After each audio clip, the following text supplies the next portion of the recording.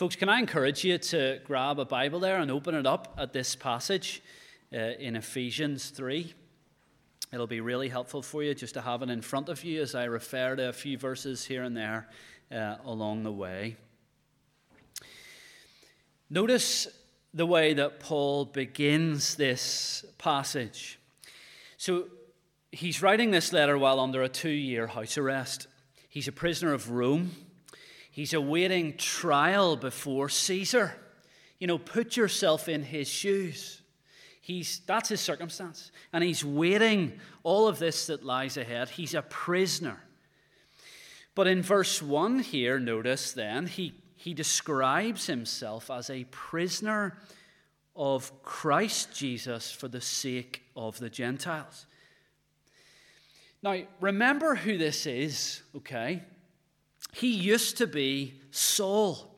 He used to be the prestigious, highly respected, much feared Pharisee who set out in his own power and strength to do what? To cripple, to absolutely decimate the church of Jesus Christ, to turn Jesus' followers into prisoners. But here now, Paul stands. He's a faithful follower of Christ himself.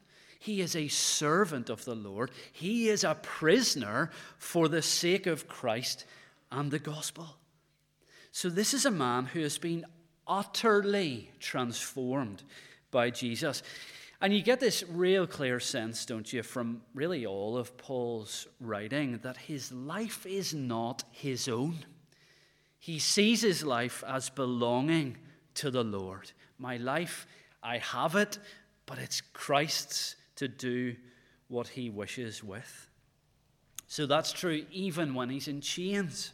He's not angry that he's in chains. He's not impatient about being in this circumstance. Rather, he seems to be content somehow. Well, how? It's because he trusts in the Lord, isn't it? He trusts in the Lord's plans. I wonder, folks, is the same true for us in our lives today? For those of us who are followers of Jesus, are we willing to trust in him no matter what our circumstances are? Are we willing to deny ourselves no matter where it might take us or lead us? You know, I think probably all of us could say the words, I'm willing to be a prisoner of Christ for the sake of others. But would we still feel like that if it literally meant being in chains? Would we still feel that way? Now, in Paul's case here, what makes this especially joyful, I mean, it's mad to say that this is a joyful scenario for Paul, but it seems to be, and it's really because it's for the sake of others. It's the sake of the Gentile people. That's what he says in verse 1. So God has asked Paul to bring a message to the Gentile world that would change their lives forever. But notice what Paul says in verse 2. It wasn't just a message, was it? He calls it an administration of God's grace. Isn't that beautiful language? Paul's mission given to him by the Lord was to pass on the grace of God himself. Folks, can there be any higher calling than doing such a thing? And notice crucially then how Paul downplays himself in this whole endeavor. So he says in verse 2, it's a grace that was given me. And in verse 3, he then says, it's a mystery that I'm only aware of because of God's revelation to me. So Paul doesn't want there to be any uncertainty. He doesn't want any credit whatsoever. This is not just some radical little idea that he's dreamt up of to include the Gentiles somehow. It's not some misguided notion to twist the gospel of Jesus and make it more palatable to a non-Jewish audience. He's not trying to just boost the numbers in the early church. We'll let anyone in here. This will be great. Paul says this is the way that it's always been. This was the plan from the very beginning. And it was the Lord's, not mine, not the other apostles, not the disciples. It was God's plan. the grace that you're all receiving, it doesn't come from me. It comes from a loving Heavenly Father. Now, here's the thing, though. In one sense, on one level, this message, this action that Paul is doing here, this is a real test of his faith, his commitment to Christ, because this message was deeply unpopular. Deeply unpopular. And that is especially true amongst the Jews of that day. You see, at this point, a lot of the Jews, they felt like they had a monopoly on God. So all these promises of old, through their prophets, through their ancestors, well, it was all about the Jewish people, wasn't it? God's true people were the Jews of Israel, they thought. So many of them then were in opposition to what Paul was saying. But folks, listen to this principle. Paul trusted in the revelation of God over and above public opinion. Paul trusted in the revelation of God over and above what people said. It didn't matter what the Jews thought. It didn't matter if they had some kind of internal bias. It didn't matter how hated Paul might become in sharing this message. And I wonder again, folks, is that a challenge for us as well? For you and for me? Where do we see public opinion clashing against God's word? Where do we see tension between what the world says and what the Bible teaches? We live in times when society around us shouts very loudly. And actually, in some cases, our society around us even wants to tell us in the church how to interpret the Word of God. And they do it in such a way that it's according to their worldly principles and worldly agendas. So the rule that we see in our society seems to be, if the majority of people think a certain thing, then it kind of must be good. It must be moral on some level. It must be the right course of action because the majority of people think like this. But actually, that's not at all what the Bible would teach in any way. The only way we can be sure of what is right and wrong is by understanding the infallible Word of God. Folks, this is a lesson we must learn from Paul here. He was committed to whatever God had revealed to him by his word, no matter how unpopular, even if it means he's going to end up in chains, losing his freedoms. I don't care because I'm committed to what the Lord says. Folks, again, I'm asking myself as much as anyone else, are we willing to do the same? Do we have that kind of commitment, that loyalty, that allegiance to God and His Word? Are we prepared to let the people in our lives know that we trust in God's Word? We believe it. We believe it to be true, absolute truth, even if they're offended by it. This takes real courage. It takes real resolve. But we know, don't we, that the Holy Spirit lives in here. He goes with those who are truly followers of Jesus, those who belong to Jesus. He gives us courage to stand up for Christ. So what precisely was Paul's message then here? Well, this mystery, as he calls it, was quite simply that the Gentiles were to be included in this salvation plan. So in verse 6 he says, through the gospel, the Gentiles are heirs together with Israel, members of one body, and, beautiful language, sharers together in the promise in Christ. So it's highly inclusive language here, isn't it? Does our God value equality? Does he value equality? I think a lot of people, perhaps on the outside of church, would say no to that question. But Paul is screaming, yes, he does. And this is the central thrust of this particular portion of Ephesians. Paul wants this to be as clear as day.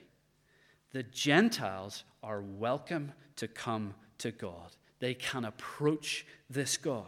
God is not exclusive. He is not just God of Israel. The earth is the Lord's and everything in it.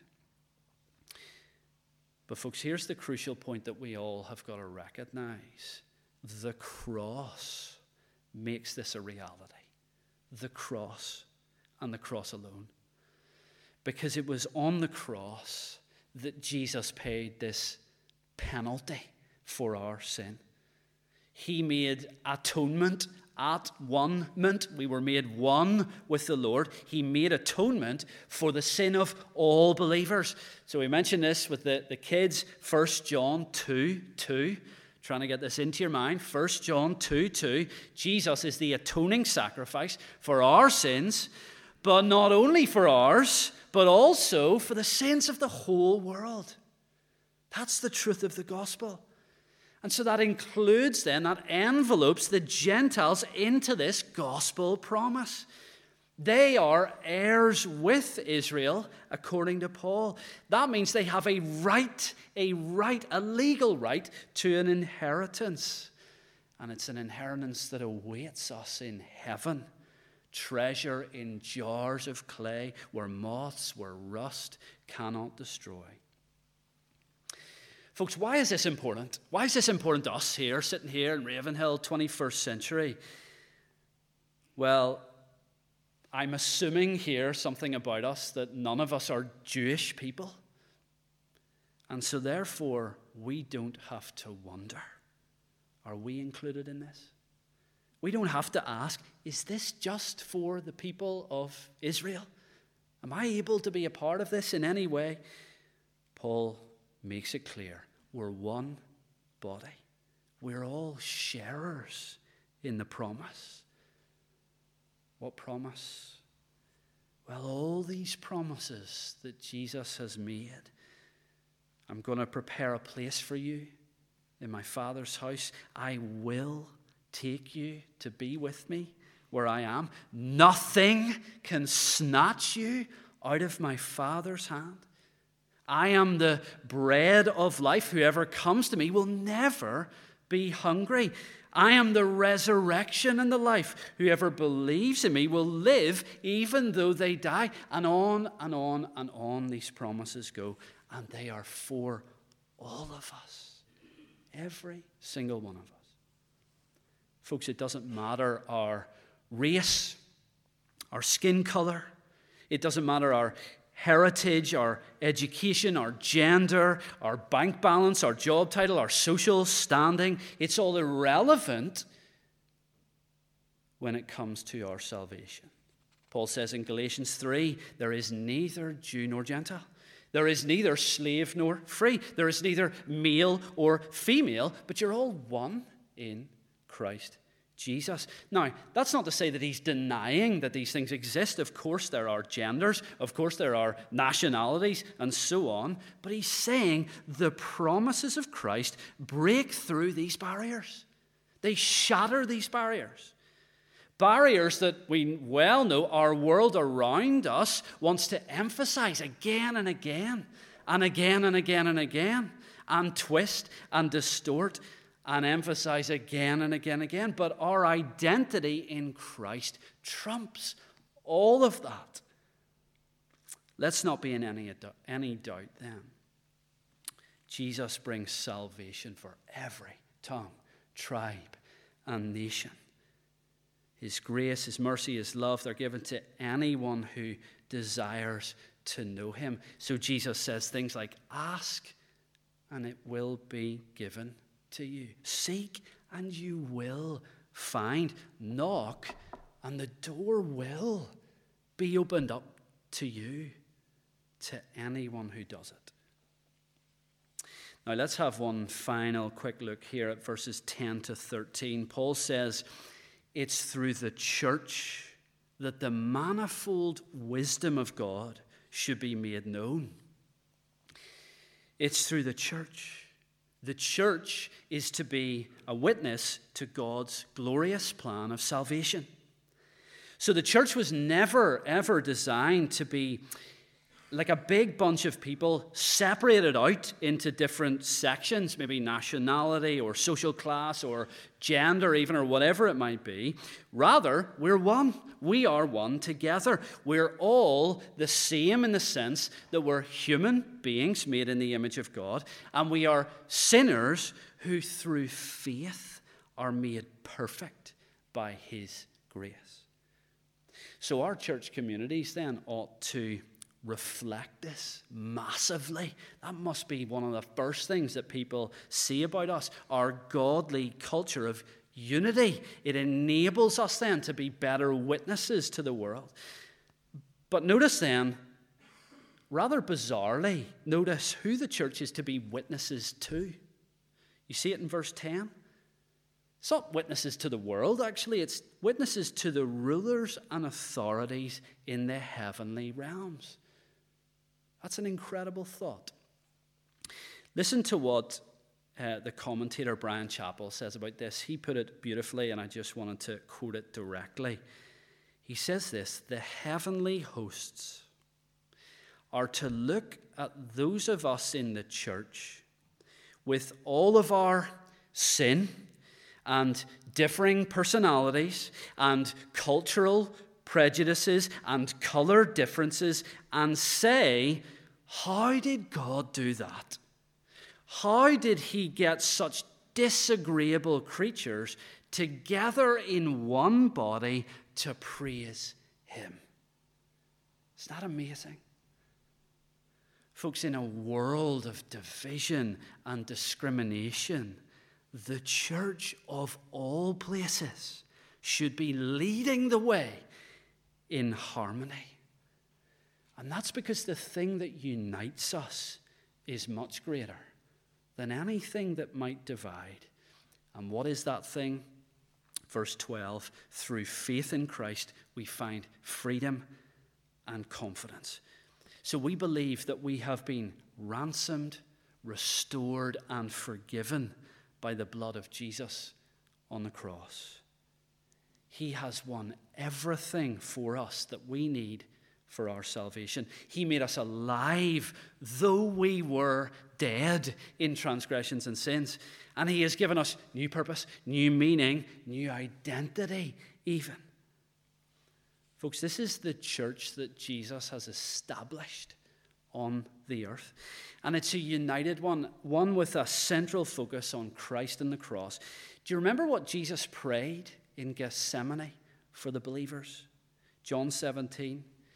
He says, I pray for those who will believe in me, that all of them may be one, Father, just as you are in me and I am in you. That closeness that Son and Father have, we can have that with Son and Father and with one another. Jesus prays that we might be one. So we might have our cultural differences. And we might even, heaven forbid, disagree about what football team to support. But we're all sinners, saved by grace. And because of that grace, we find freedom. We find confidence that we can stand before this holy, holy, holy Lord God Almighty. Let me pray.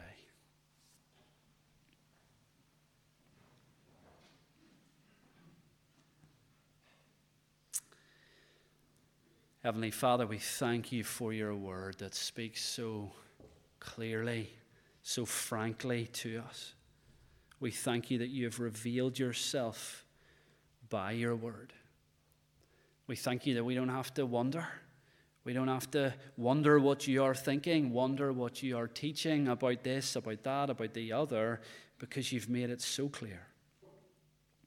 Father, we thank you that Jesus has so acted on our behalf. He went to the cross. He took all the blame. He perished. He took all of your wrath, and he did it all for us. We thank you for this mystery of grace. And we thank you as Gentiles of today that we are included in this promise along with your people of Israel. We thank you that it is by faith that we enter this. It's not by birthright. It's not by nationality. But it's only by faith in what Jesus has done for us. And we thank you that combined with that, then you haven't asked us to earn it in some way or to prove ourselves in some way. Rather, you accept us as we are, totally sinful, unable to do anything in our own strength. Father, what grace is this? What is man that you would be mindful of him? Lord, we humbly bow before you now. We thank you. And we pray that here in this church family, unity would abound. We pray for these things that truly do unite us, that they would be front and center always. And that as we have little disagreements about this, about that, about things that are not centrally important, that we would do it gently, we would do it respectfully, and lovingly even, because we know that Christ and the cross are what truly matters. Lord, finally, we pray that our unity here would be a wonderful witness to the world. That people on the outside of these walls, that people living in the streets around would just sense there's something godly here about this community. There's something joyous about these people. And actually then that we might be able to share with them, the thing is Jesus. It's Christ, our Redeemer. Amen.